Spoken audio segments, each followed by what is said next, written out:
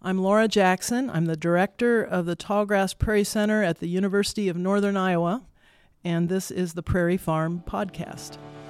I'm Doug Duran, a landowner trying to be a conservationist. I'm Tabitha Panis, president of the Iowa Prairie Network. I'm Ryan Callahan, director of conservation at Meat Eater. Angela from Axe and Root Homestead. Chris Helzer, the Nebraska Director of Science for the Nature Conservancy. Judd McCullum from Working Class Bowhunter. Taylor Keene, founder of Sacred Seed. Ryan Bryson of Bryson Wildlife. This is Luke Fritsch. This is James Holtz. Joy Van Weingarten. Sam Soholt. Phil Ebert. Julie Meechin. And you are listening to the Prairie Farm. The Prairie Farm. Prairie Farm. Prairie Farm. Prairie Farm Podcast. Prairie Farm Podcast. Welcome to the Prairie Farm Podcast.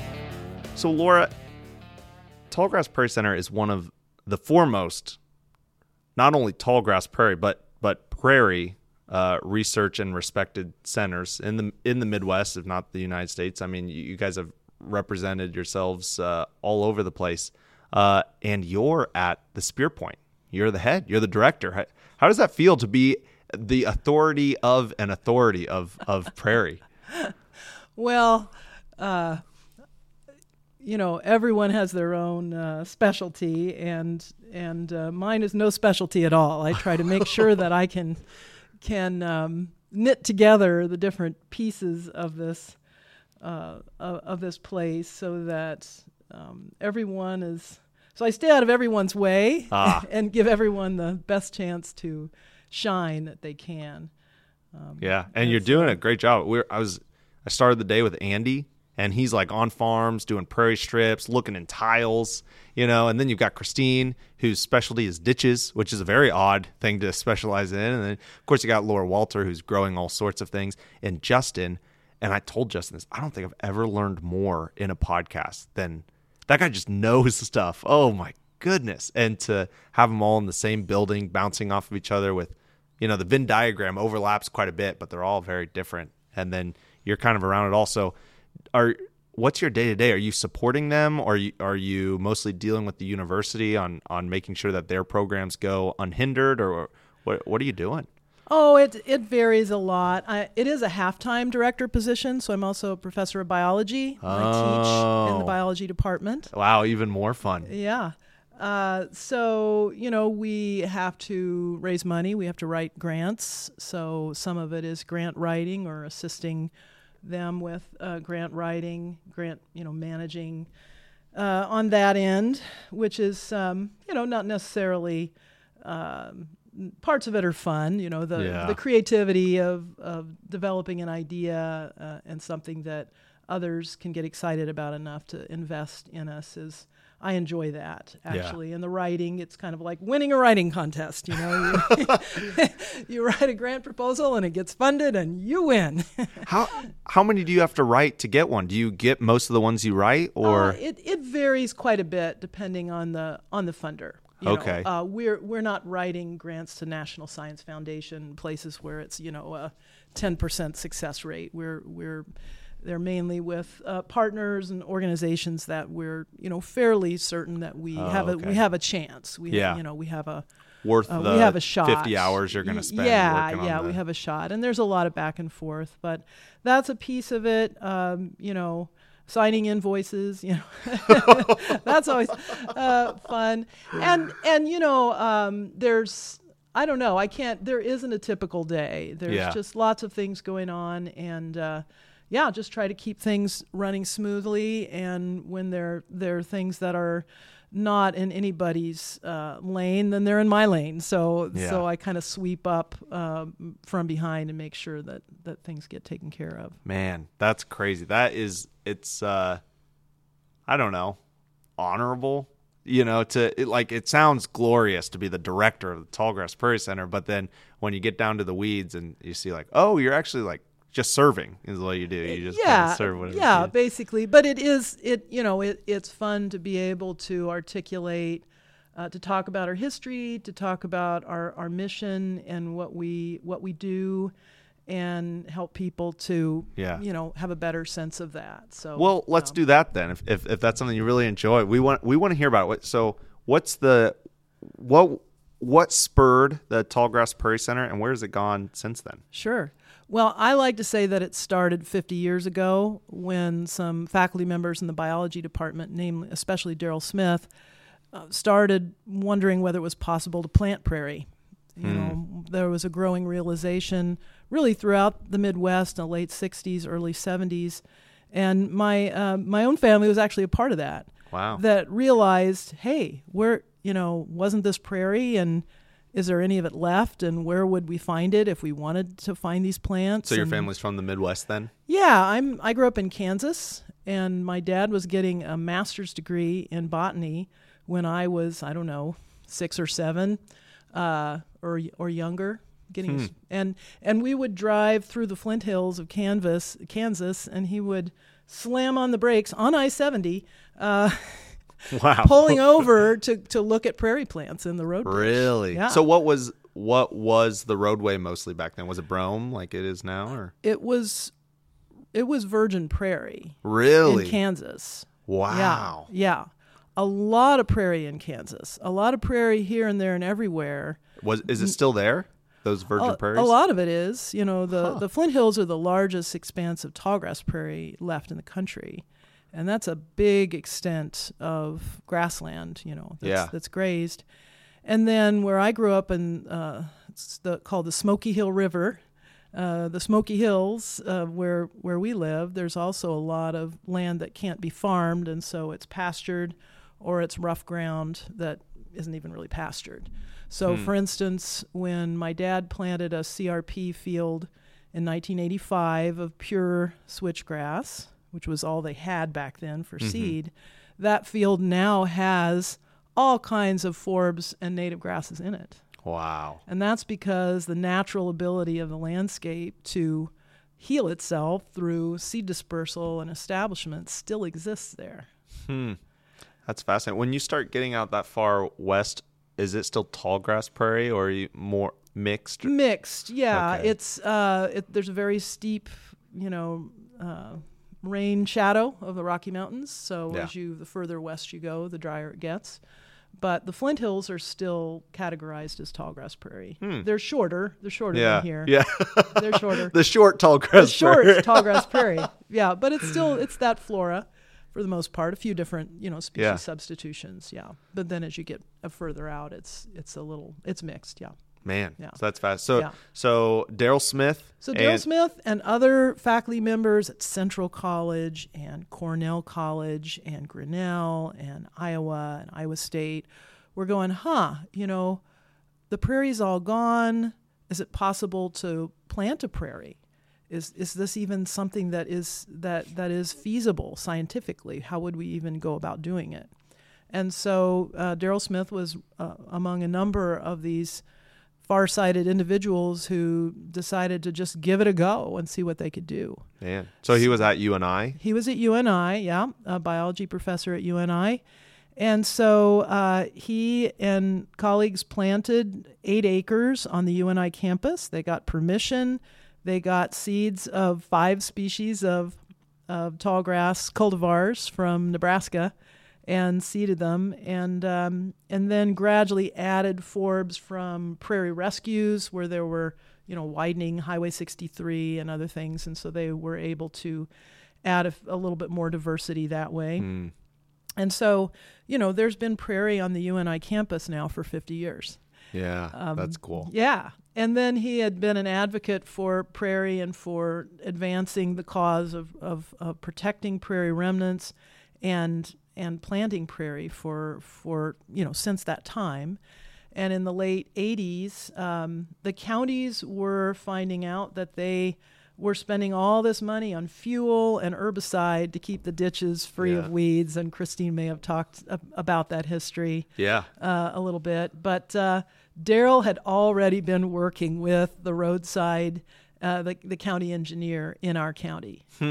And so when the legislation came through, it was UNI that was given the task of working with potential county roadside managers, and so the Christine's office was established through that legislation because Daryl had already been at the forefront working with roadsides and recognizing, hey, this is public land. this is something we could put Prairie on. Yeah. Yeah. Man. Yeah. So that goes back to 1988 when the legislation was passed. And that office was in a spare office in the biology department, next to Darrell, right? Yeah. So it wasn't the Tallgrass the old Prairie janitor's Center. office. Yeah, exactly. Yeah. So it wasn't the Tallgrass Prairie Center, but that's really where all this came from. So where was he getting seed from at the time? Well, at the time, that was the problem. There wasn't any seed available that was Iowa source. And so one of the earliest things that he did was to get together with some of the existing native seed companies and with the Department of Transportation and work out a strategy, really, for injecting more local ecotype seed into the native seed system through commercial means. So that meant third-party certification of, source ID material.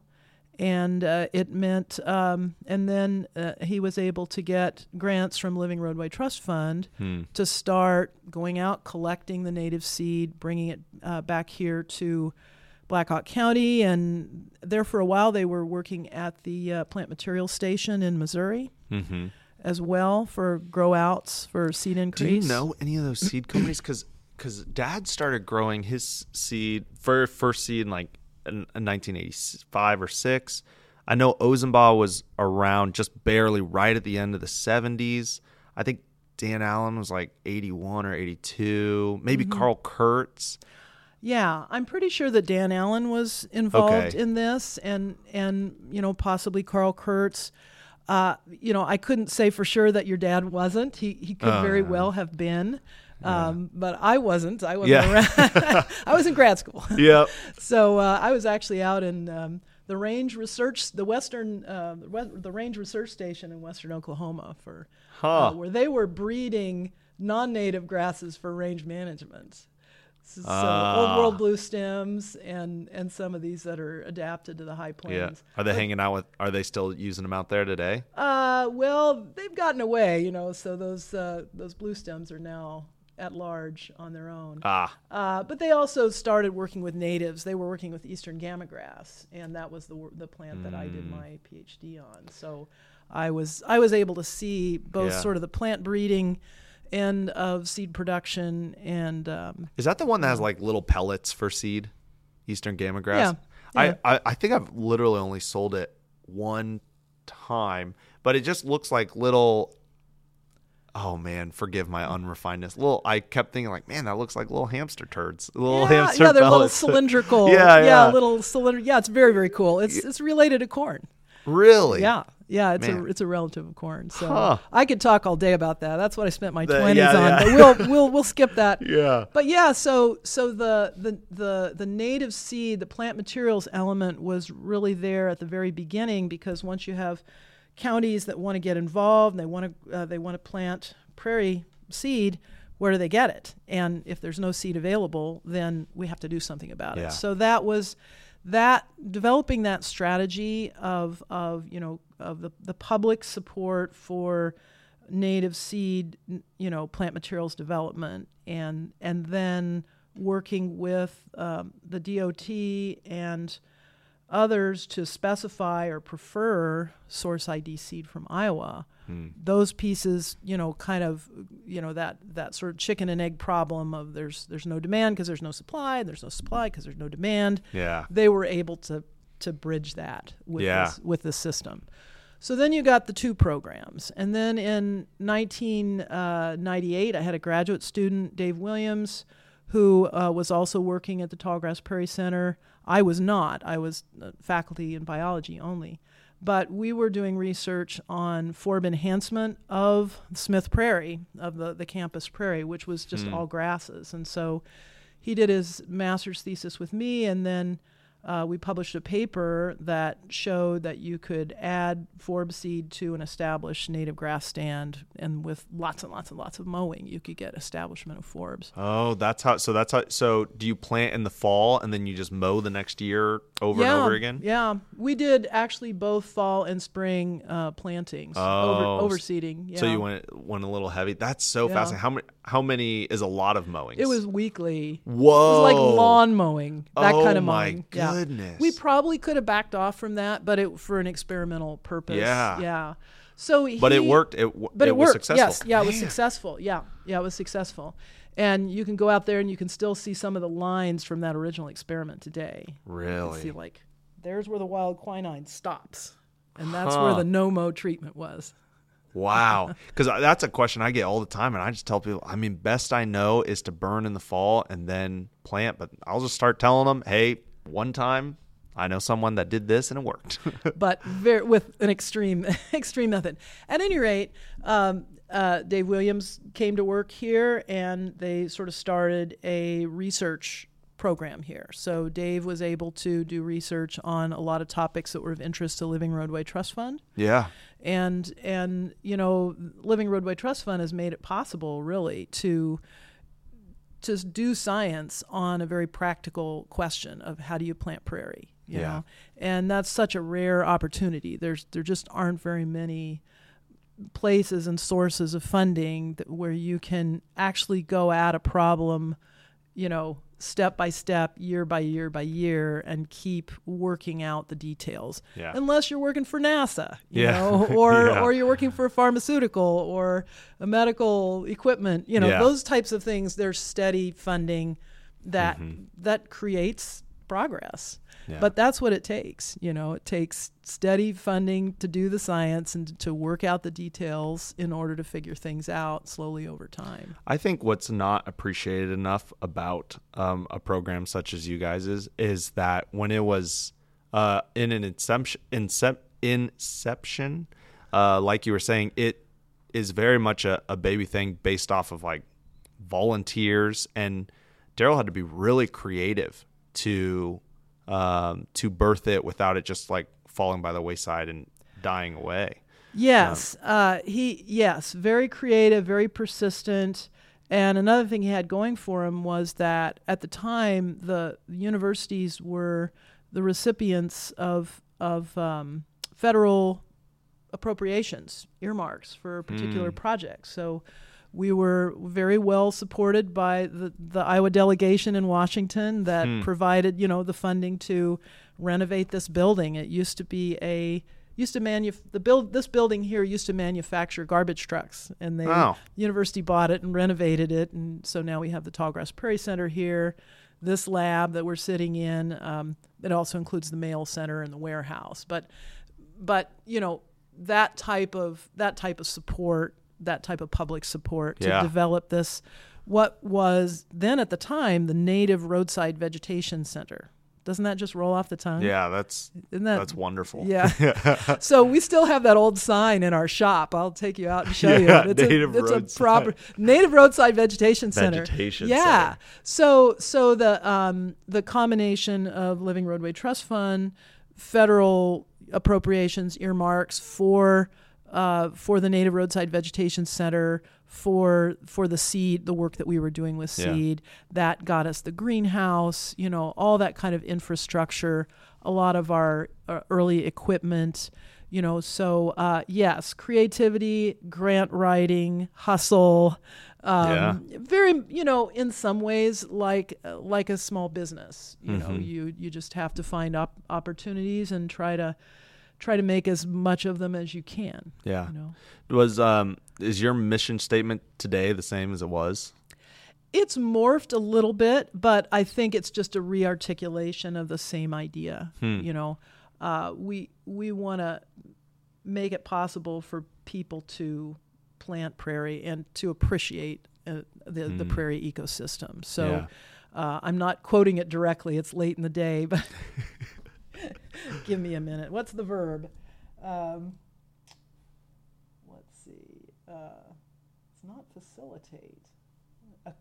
Empower. To empower. Empower people to to restore and appreciate tallgrass prairie. I like that. Yeah. So, that means we're not planting the prairie ourselves necessarily, right? We're laying the groundwork, the foundations for, the best methods for planting it, for the availability of high quality ecotype seed,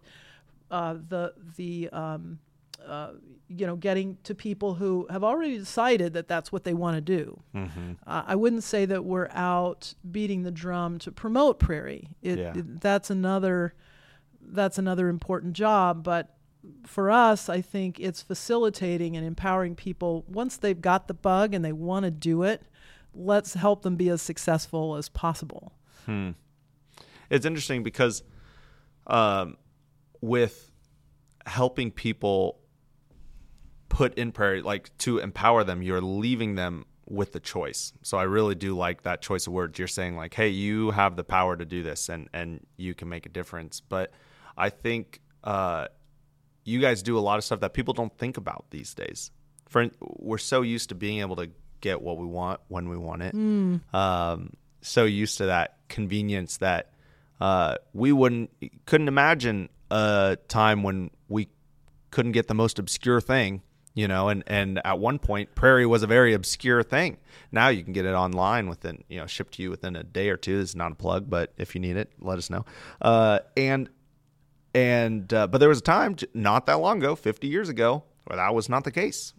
Not just because the internet wasn't invented. Prairie seed, you mean? Yeah. The seed just wasn't around. And I mean, even today, through you guys' programs and other things and people who are caring more, so they're hand picking and stuff like that, we're able to we're adding to inventory, right? There's probably a couple hundred species within the Midwest we could have, but that hasn't always been the case, and I think that that is something that gets overlooked. So people think about and with the benefit of time, I have seen that whole transformation. When we were my parents started this nonprofit called the Land Institute, and it was devoted to sustainable alternatives in energy, shelter, waste management and agriculture. So it started out kind of as a sustainable living school in the early 1970s. I milked a cow in the morning, and we made our own cheese and grew all our own food and all that stuff. And gradually, or in the early 80s, became about trying to mimic the prairie in the design of a new kind of agriculture using perennial and mixed, diverse perennial plants for seed. So we were about looking at the varieties of different species that were native there to Kansas and screening them for crop-like capabilities. Yeah. So as a teenager, I was actually around rows of native plants that were being grown for seed. The Land Institute. The Land Institute. That sounds so familiar. Is that around today? Yeah. Your parents started that? Yeah, my parents started that. That's crazy. I helped start it. You milked the cows. They put me to work. They put us kids to work, yes. Yeah. I always tell people that growing up, I knew a lot about weeds. I didn't know that much about prairie, but I knew a lot about weeds working in those fields. Man, so what do they do today, the Land Institute? Well, it's my dad has retired, but they have an incredible research program doing plant breeding with native and non-native kind of perennial crops. So one of their crops is intermediate wheatgrass, which is also called kernza, so like kernel and kanza. And that's kind of taken off. There's a major breeding program in Minnesota as well. They've been working with Chinese plant breeders on a perennial rice that's really taken off because it cuts out a lot of the transplanting, which is huge, right? That's huge labor. Yeah, which is crazy because rice is already like a nickel, in terms of price on like the grocery shelf compared to other products. But if you cut it in half, yeah, that's crazy. Yeah. So they're steaming along. They've got beautiful research facilities and a lot of collaborators around the country. But as a teenager, of course, they put you to work, and then coming back and helping in the summers in college. There's a lot of native plants around, and we're working with plants, and we're working with. Did you love native plants then when you were growing up with them? Yes, I did. Okay. Yeah. Man, so if you had to guess, you think your love of outdoors is more nature or nurture? Oh, given that we were 5 miles from town and weren't allowed to drive in and out, out into town all the time, you just spend a lot of time on your own. Yeah. And so. And you said you're an introvert. Yeah, right. So it's perfect. Yeah. So that means a lot of rambling. A lot of walking up and down the river banks. And did you have any siblings you hang out with? Yeah, I had a younger brother, and so So when you spend that much time out in the country, in nature, without screens or other alternative activities other than lots of reading, that's what you're gonna be drawn to. What percentage of the time did you wear shoes when you were outside? Well, there's poison ivy, there's rocks, all the time. Yeah. Okay. Pretty much, all right. Yeah, but I've never seen a picture of my dad when he was a kid with shoes on. I've never seen it, but they had a little more controlled environment on their farm. Right. Right. Yeah. So anyway, it gave. I was pre-adapted, let's say, to this job because of those experiences, plus the graduate school, and then they were both. They started a nonprofit together, and then my mom moved on and was part of a different nonprofit up in Minnesota called the Land Stewardship Project, which is more of a conventional, sustainable agriculture. Were they doing this full time? The Land Institute? Yeah. Oh, yeah. Wow. Since I was in that is really grade, jumping all in to do. Yeah. Was it was a nonprofit, the Land Institute was? Yeah. Mm-hmm. Man, that's crazy. 1976. That is so awesome. Yeah, so nonprofits, you have to write grants, you have to hustle, you have to find opportunities, and bring good people together, and so that experience as well is not something that you necessarily learn how to do as a college professor. Mm-hmm. So those things have contributed a lot, and they're both my parents are still my secret weapons. I can still go to them with questions and ideas and get a lot of good insight from them. Yeah. What you teach right now? Do you teach like intro to bio, or what do you teach? Right now, my teaching load is light. I teach a graduate colloquium that meets once a week, and we have seminar speakers, and I have one for undergraduates where they practice giving scientific talks from their research. So those are, it's fairly light. That's a great class to learn how to communicate your research. Yeah. That's like what our industry needs right now. Science communication, you have to be able to obviously, do your experiment, but then you have to be able to talk about it and present a good graph that people can understand and read all the numbers on it and basic stuff like that. Man, I've been in those talks where the speaker's just way smarter than me, and you look at that graph and you're like, sorry, buddy, I have no idea what that says. And that was their burden to make that graph understandable to you. Really, it's not a matter of anybody being smarter. It's just a matter of. Well, that makes me feel better. Yeah. Thank you. It takes a lot of work to turn a rough, chart, a graph into a polished figure that you could actually communicate with. So when did you get here? So I got here in 1993. I had done a postdoc at the Desert Botanical Garden in Phoenix, another plant-centered place, which was wonderful, working on abandoned farmland restoration between Phoenix and Tucson. So all these abandoned farmland, all kinds of abandoned cotton fields. They just run out of water. They just ran. So they basically depleted the land after so many years? Yeah, they depleted the groundwater. Oh. And cotton uses a lot of irrigation, and so a lot of that land was abandoned. So the water rights were sold to the growing cities, And so we had a grant to look at, how do you restore desert saltbush community to these desert lowlands? So this is Sonoran Desert, but it's to the lower elevation than the giant saguaros, Yeah. Getting seed for that kind of stuff, pretty dicey. You could get some species, but not others. Yeah. How is it today? Is it? I haven't kept up with it, but Okay. the seed, as you know, the native seed industry differs so much from one region to another in terms of what sort of demand there is. Yeah. But I did make friends with a native seed producer, and so that was fortunate. I was able to buy some seed from her and others. And then before that, I was at Cornell University. I did my PhD there. And, Okay.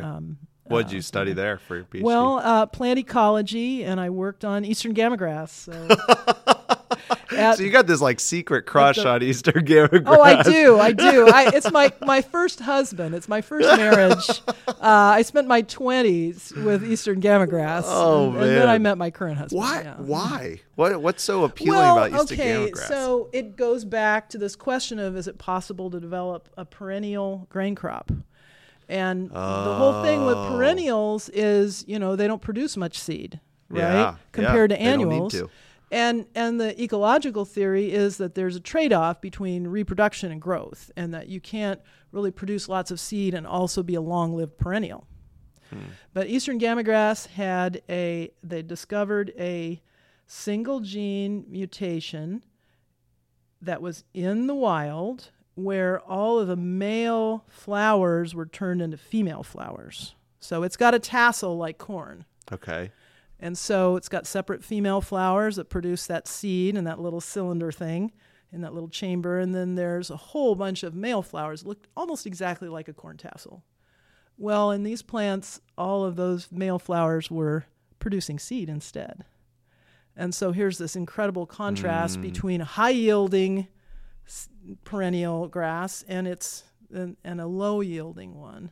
So can you produce grain from perennial? Are we still working towards that? We are. We're making progress. Wow. Yeah. And that study showed that the eastern gamagrass that was producing 5 times as much seed was no weaker, shorter lived than its immediate full sibs, plants that were normal.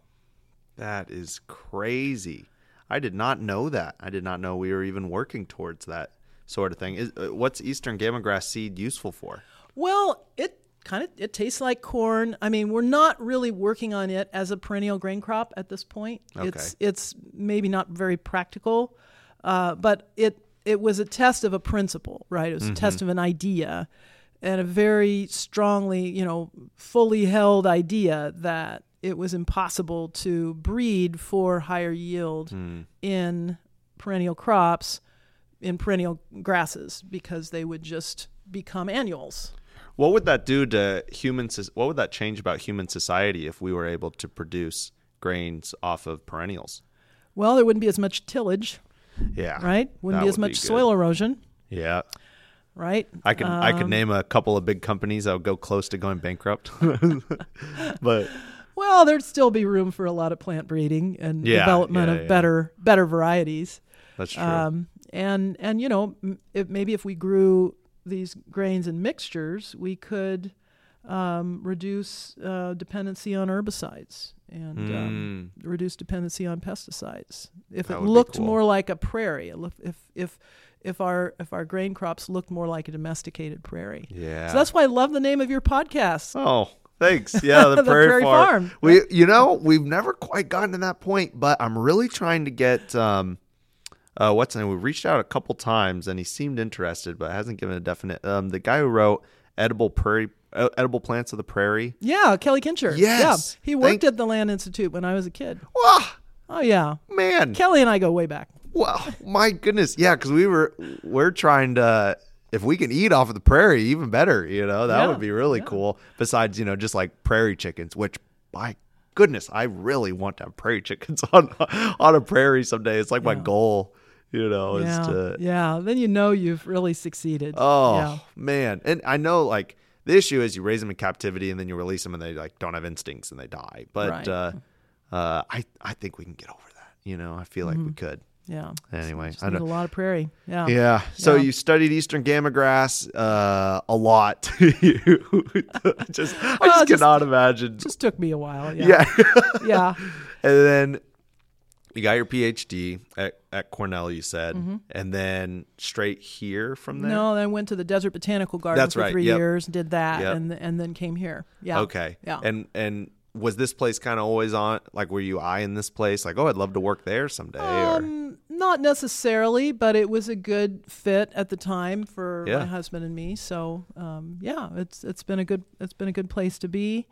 And I was able to work with these farmers that are members of Practical Farmers of Iowa. Yeah. And on-farm experiments were really my jam. I mean, just being able to work on applied questions that meant something to them and could be something that are actually a viable alternative in some not too far distant universe. You know? So the first project I did was working with some farmers in northeast Iowa who raised cattle on rotationally grazed pasture. So they moved their cattle from one paddock to the next, let the pasture rest for a period of time, and then, only after, 30 or 60 days would that pasture see those cattle again. And we knew that would make it possible for warm season grasses and native legumes to survive in that type of management. Man, and how long could they let cattle be on in a specific pasture? It would depend on the time of year, the forage production, etc. When you're working with dairy cattle, they're moving them every day, twice a day, to fresh pasture. Yeah, with cow-calf herd, they might be there for say 10 days, and then move them into a new area. So it sort of depends on the production system for the cattle. Part of the issue with cattle that late in the year, like right now, the kind of big blue stem and switchgrass and Indian grass that would be out in the field, they don't really like that much. Yeah, but what we don't see here in Iowa is that South Dakota, Nebraska, Kansas, Oklahoma, Texas, New Mexico, eastern Colorado, they're all using native grasses for range for cattle production. Yeah. That's native pasture. That's native range. Yeah. And cattle where I grew up in Kansas, people are grazing cattle on prairie. That's what they do. Yeah. Yeah. So it's, prairie plants can take it. What do you think that, these bison just were, what were they doing here, right? Yeah. They were eating grass and forbs. And this system was, it co-evolved with grazers for millions of years. So we know that this is a place that can withstand grazing if it's done right. You know. So that was what's done wrong. Well, continuous grazing. Okay. Where you stick them in a pasture with fencing and a water tank, and they're all there all summer. That's not going to work. Yeah. For most grasses, only a few species can handle that. So but with careful management of grazing, which was something that a lot of farmers and PFI have been interested in, you can actually increase the stocking rate of the cattle. You have healthier soil, better water infiltration, better not to fertility, mention healthier cows, healthier animals. Yeah. Something really interesting is I went to two different colleges. Both had a lot of students from overseas, South America and Europe. And then the second school had a lot of people from Asia. And South Americans didn't seem to care, but Europeans and Asians would not eat the meat in America. They're like, oh, I'm not a vegetaririan. I just don't eat that meat. Grain fed. Yep. Yeah. Or like chicken breasts, not supposed to be that big. They're like, that's weird. That's weird. And it's weirdly colored. And they're like, no, we're not vegetarians. We love meat. We just like meat, not whatever that is. Yeah. And you know, so many antibiotics and hormones and all sorts of stuff that go. And if you think about it, you know, if we had an agricultural system that was more based on grazing prairie, we could have biodiversity, we could have birds, we could have you know, we could have abundant wildlife. We could still be eating meat, not as much. Which is probably would probably probably suit us well. A little better, It would be more expensive. We wouldn't eat as much. That is exactly what I've been telling people is because when you end up doing that, if you get pigs out of those tiny buildings and, you know, outside and cows, you're not as efficient. Well, what happens if you're not as efficient? Okay, you're a little more expensive. Yeah, that was an issue 400, 500 years ago when food was scarce, but that is not an issue in our part of the world at all. And so we're just looking for ways to put bacon on something else. Yeah. You know? Oh man. Yeah, I know. You want double bacon with your bacon there, you know, but we used to have a landscape that was only half row crops. So I don't ever remember that. That's crazy. From the plow down, the initial plow down, the 50s, 60s, 70s. Through about 1955, our landscape in Iowa was only half row crops, and the other half was small grains, hay, pasture. Yeah. If you look at the ag statistics, you know, those two lines only start to diverge after 1956. And so at that point, people started getting rid of their oats and planting more soybeans. They started getting rid of their hay and planting more soybeans. They started getting rid of their cattle because they didn't want to raise hay anymore. Yeah. And they didn't need bedding. If you don't have livestock, you don't need bedding. That's the oats. And so that whole system, you know, unraveled basically. Yeah. But that crop rotation managed weeds, it managed fertility, and it kept quite a bit of biodiversity in the landscape. Yeah. And a lot of room for native plants too. You know, the hay was tame hay, the pasture was brome pasture, but there's still more opportunity for natives in the landscape. Yeah, we totally agree with that. And finding new places for prairie. I mean, we're kind of in a tough spot because us trying to convince a farmer why they should have prairie, well, it looks like we're just selling you something, you know what I mean? And instead of taking it, it's an easier pill to swallow from you guys or Practical Farmers of Iowa, you know, something that can really say, hey, we've got no money vested interest. We're just trying to help you guys. And back to your point about the farms, a lot of the synergy was replaced with like chemicals, like shortcuts. Yeah, you know? I mean, there were a lot of reasons for it. Farmers, in most cases, really didn't have a choice. You know, farm policy and so forth kind of force them to go that direction. But you know, that was a landscape that was kind of a domestic prairie, right? There was grassland, there was agricultural grassland that performed a lot of those same functions that the prairie used to perform. I heard something interesting about bobwhite quail. Their, I guess, original border of their habitat was southern Iowa, but then farmers came in and put in hedgerows. This was according to northern extent of their range. Yeah, but sorry, did I say southern? Well, no, you didn't. You said border, but I know. Oh which yeah, northern. Border, yeah. But then we started putting in these Osage orange hedgerows, and it was perfect habitat for them to be on like farm landscapes with this cover, this really thick cover.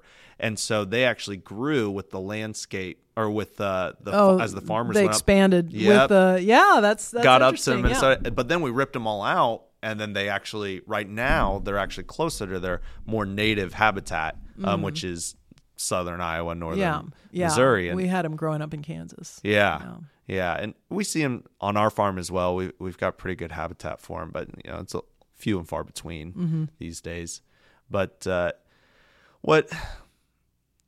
when you look at the programs you've had come through here, what have been some that you are more excited about because you think they'll have a bigger impact? Well, we don't want to do anything that doesn't have a big impact. Yeah. So I don't know if I can pick any favorites, but an example of how we're thinking about impact is looking at how can we help the Conservation Reserve Program to be even better, right? The Conservation Reserve Program has a lot of footprint in Iowa. It's the biggest game in town for planting natives, and yet it's not a program that's been designed as a prairie restoration program. It's designed for other purposes, but it's sort of interesting how over time it's become more diverse, and it's like it's sort of getting to prairie restoration through the back door, know?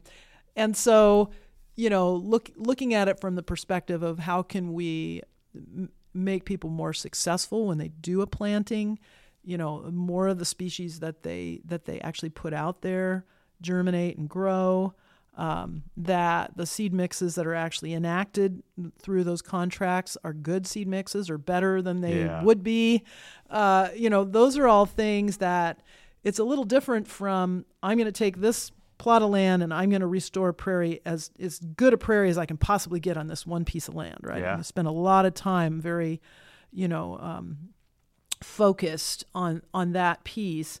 This is more saying, okay, broadly, what are some things that can be done to help the CRP program as a whole get each of those plots of land a little bit better? Yeah. Right? Yeah. And so it's kind of a weird way of thinking about prairie restoration, but it's very satisfying to think, hey, some of the things that we're learning could be implemented in policy and actually improve the biodiversity. Maybe it's just by 2 species, or just a higher percentage of natives in the final planting. So that's one thing that's been exciting to work on, is just, how can we have an impact on the CRP? That's kind of like a big dream to do something like that. Dad told me, I think his first ever CRP planting was big blue stem and round-headed bush clover, 2 species, Yep. And now he wouldn't even let me put out something that's less than 30, you know. Although there's one program right now that basically requires 5. And I'm like, ugh, gross, It's like, But they're trying their best, but North American Prairie Conference, that taught me so much. Now I push a 20-20 mix, or 50% forbs, 50% grasses on everything. Just about everything, and it's hard because sometimes people are going to CRP and they really care about, they want a beautiful mix that's going to be great habitat and is very diverse and well done.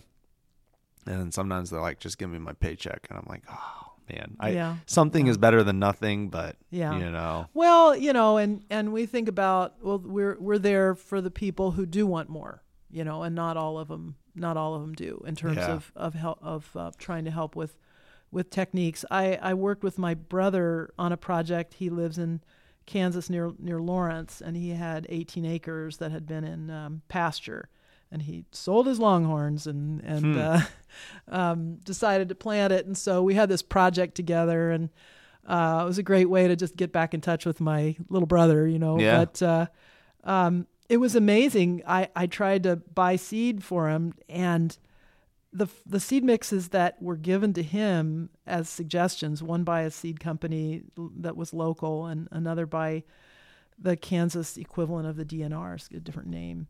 The Kansas, the seed mix wasn't too bad. It was pretty good, I thought.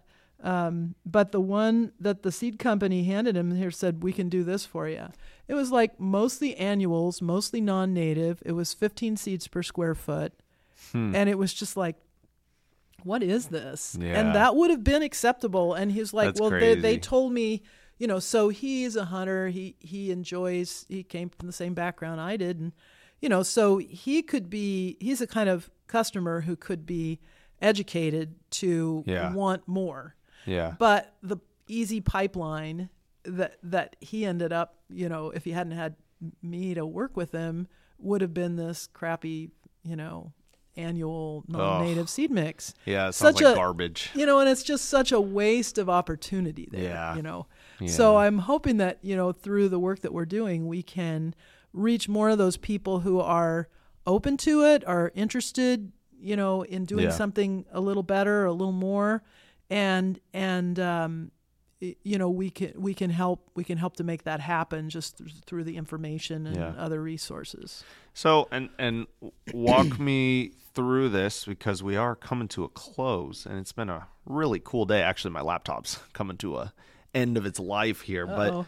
But so the major programs you guys have here, you've got Laura Walter kind of runs the Iowa Ecotype plant materials program, right? Getting stuff to the producers to have more quality, which when you guys semi and rightfully so boast about the Midwest having the highest percentage of its species that it used to have, by far than any other region in the world. Yeah. That's heavily because of this place. Well, here. Yeah. We played a role. We played a role. You're a big heavy hitter. We're proud of it. But, and the way Babe Ruth played a role in winning but the native seed companies, have done their part. A lot of those other plant materials are from native seed company, efforts Babe Ruth as couldn't well. have done it alone. But, exactly. But so you have that program. You have the roadside program, which is really cool. Christine told me you were looking at 25 to 30,000 acres. You've planted native seed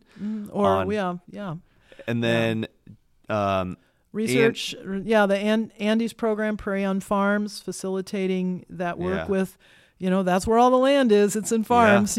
So.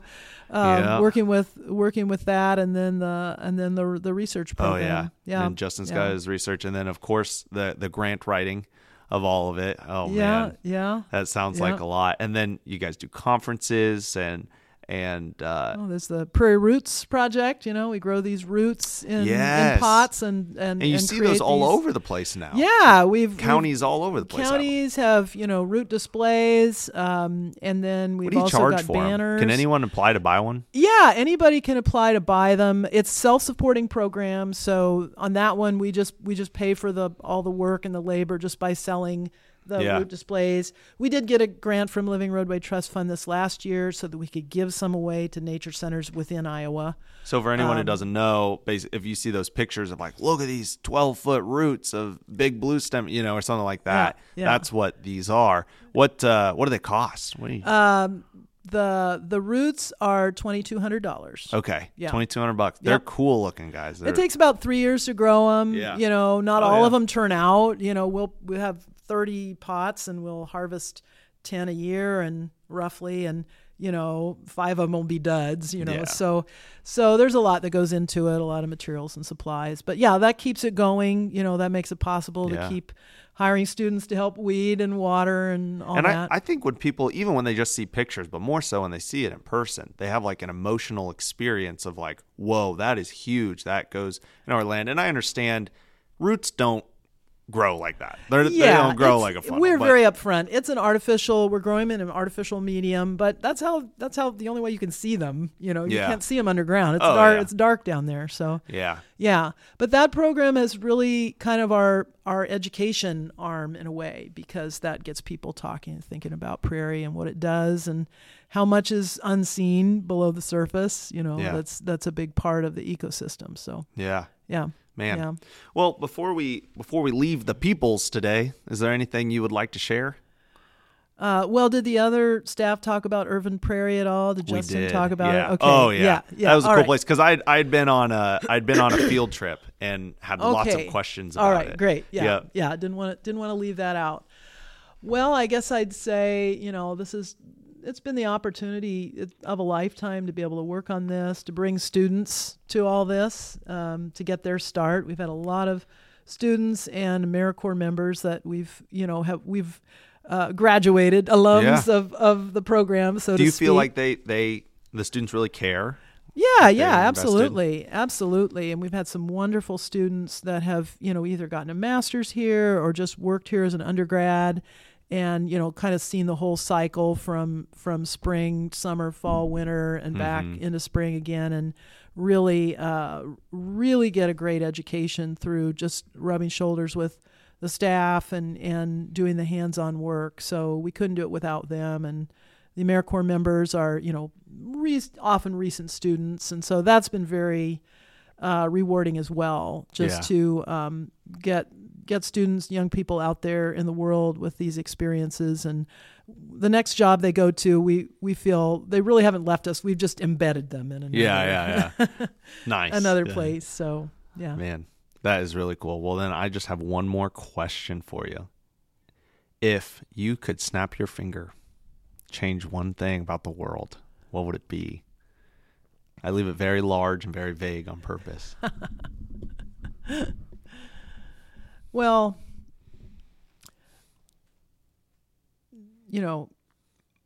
U.S. farm policy is what controls this tallgrass prairie region. This is what determines what's grown on the landscape. And right now, it's really not accounting for polluted water. It's not necessarily doing a good job creating a food system that's healthy for most people. And, it's left us kind of a barren, hostile, sterile landscape in many areas that is not it's not the farm country that kids grew up with in the 60s. It's just as long ago as the baby boomers were kids. Yeah. This was a very different place. Yeah. And I'm not being nostalgic here.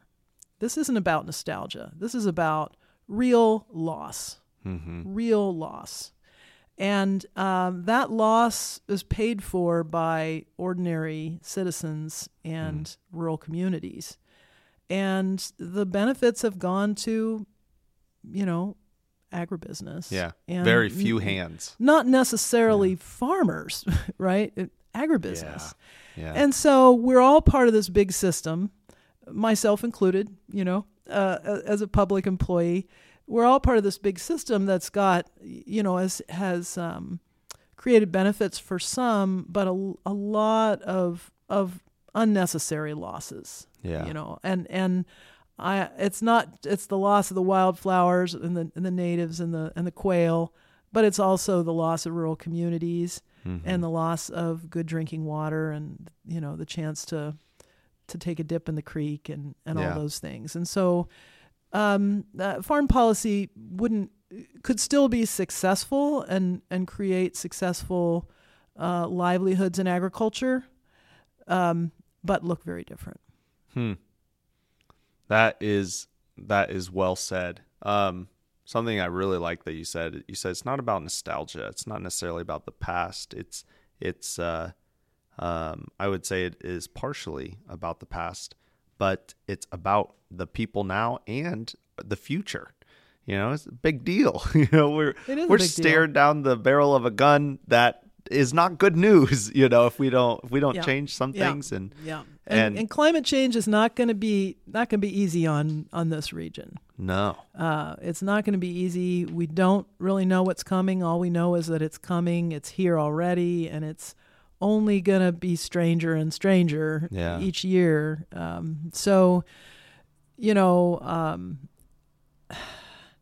We really have to face up to that, and that means a lot of things, and it's going to be hard. It's just going to be hard.